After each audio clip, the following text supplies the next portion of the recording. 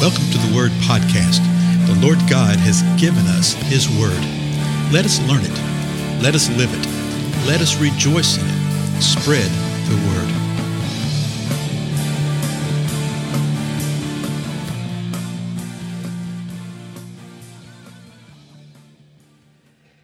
Blessings, everybody. This is Dale. Thank you so much for joining with me today on the Word Podcast. We're continuing our examination of the parables of Jesus, and we find at least a couple of them in chapter 14 of Luke. And we've covered a portion of this. I want to go back and reread it again because every time you read the Scripture, you see more and more, and there's layers of understanding. And sometimes it's not this deep, dark, profound kind of stuff. It's just the nuance of the context and what's happening. And there's so much stuff right here that I think that really helps us understand. So let's go back. Luke 14, verse 1 says this. It happened that when he went into the house of one of the leaders of the Pharisees on the Sabbath to eat bread, that they were watching him closely. So this is speaking of Jesus. And I love the way it starts. Well, it just happens.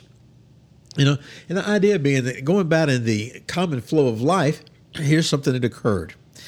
So Jesus goes in a house where he's invited, and he's one of the leaders of the Pharisees, and it's on the Sabbath. Remember this, verse 2. And there in front of him was a man suffering from dropsy. And Jesus answered and spoke to the lawyers and Pharisees, saying, Is it lawful to heal on the Sabbath or not? And they kept silent. And he took hold of him and healed him and sent him away. And Jesus said to them, Which one of you will have a son or an ox fall into a well and not immediately pull him out on a Sabbath day? And they would make no reply to this. We've covered this a couple times. Jesus is invited to this meal. There in front of him is a man suffering from a physical malady. And so this was a setup all the way around. Jesus knows this. So he asked him, Hey, is it lawful to heal on the Sabbath? They refuse to answer. They remain silent. So he calls them on the setup. They don't play along. Jesus heals the man, sends him on, then he tells them, which one of you wouldn't bring his son or his ox out of a thing? In other words, why are you acting like this? Why are you behaving like this? You think I wouldn't heal someone like that just because you're worried about the Sabbath? So they made no reply to it. Verse 7 says, And Jesus began speaking a parable to the invited guest. Now, like I said, we've covered this before, but I want us to see who he's talking to. So the first thing we just saw there, he's talking to the lawyers and to the Pharisees. Now he's speaking a parable, and he's speaking to the invited guest. So let me quickly read through this parable. So Jesus speaks this parable to the invited guest when he noticed how they began picking out the places of honor at the table. And Jesus said to them, When you are invited by someone to a wedding feast, do not take the place of honor.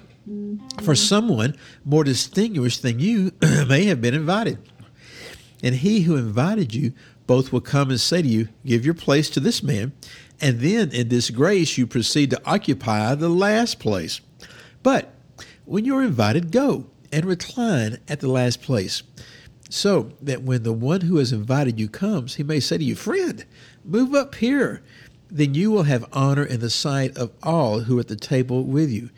For everyone who exalts himself will be humbled, and the one who humbles himself will be exalted.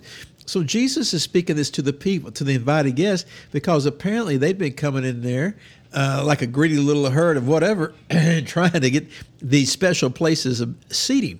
And Jesus addresses, and he says, Walk in humility before one another.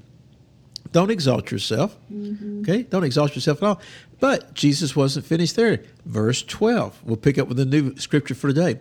And Jesus said to the one who had invited him. So you see, the first thing was Jesus was speaking to the Pharisees and to the lawyers. And then he spoke to the guest in the way they'd been behaving. Now he's speaking to the individual who had invited him. And he says this to him. When you give a luncheon or a dinner, do not invite your friends or your brothers or your relatives or rich neighbors. Otherwise, they may also invite you in return, and that will be your repayment. But when you give a reception, invite the poor, the crippled, the lame, the blind. You will be blessed, since they do not have the means to repay you, for you will be repaid at the resurrection of the righteous. So what's Jesus doing here? What's he saying? Well, he's dealing with attitudes. He's dealing with motivations. He's dealing with problems within life. And he's looking at the one who had invited him. And Jesus, thankful he had been invited, et cetera, et cetera.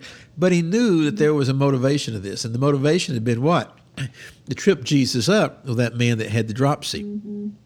See, normally he would never have ever invited somebody like that. He would only invite his friends, his brothers, his relatives, his rich neighbors, with a sense of expectation and reciprocity involved with this. There's nothing wrong with that. If you invite people over, knowing that sometime down the road they may invite you over, but let's say that they've invited you over and you've had a meal with them and you feel like that you need to respond in kind, that's fine. That's okay. But what was being had here was that the poor, the crippled, the lame were being used and abused to the purpose of this guy who had done the inviting. He was trying to trip Jesus up with this. The lawyers and the Pharisees were. And Jesus is saying, no, don't do that.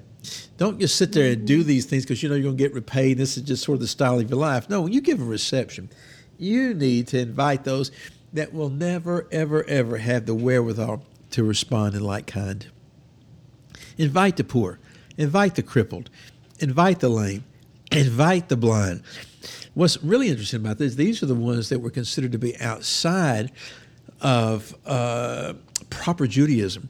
Like they could not gather together at the temple. Mm-hmm. If you had a physical infirmity like that, a crippled man could not go in with the men. They could be in certain portions of it, but they could not be in with everybody else. They were looked down upon like that. He says, but if you invite them into your presence, into your place, you will be blessed, since they do not have the means to repay you, for you will be repaid at the resurrection of the righteous.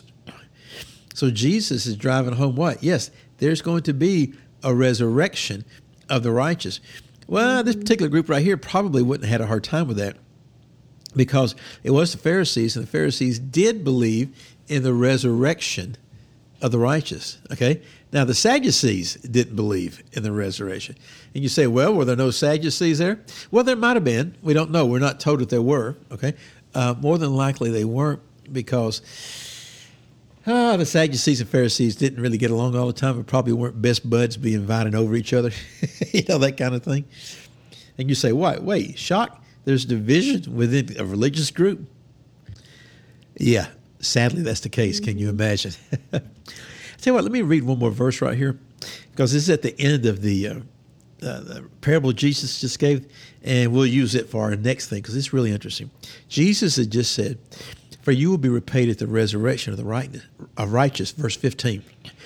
When one of those who were reclining at the table with him heard this, he said to Jesus, blessed is everyone who will eat bread in the kingdom of God. It's a great statement, isn't it? It's a great proclamation. But notice a couple things. It's the guy that's reclining at the table with him. So that means he's one of the Pharisees, one of the lawyers, one of the big guys. And he's saying, blessed is everyone who will eat bread in the kingdom of God. Is it a declaration of just a wonderful praise? Or is it like, well, everybody knows that, blessed is everyone who eats bread in the kingdom of God? And how do we determine what the intent of that statement was? It's a truthful statement, but what's the heart behind the statement? Well, I think we know because of what Jesus says next. And we'll look at that in the next episode, okay? Thank y'all so much. Again, I'm Dale, and I will see you then. Goodbye.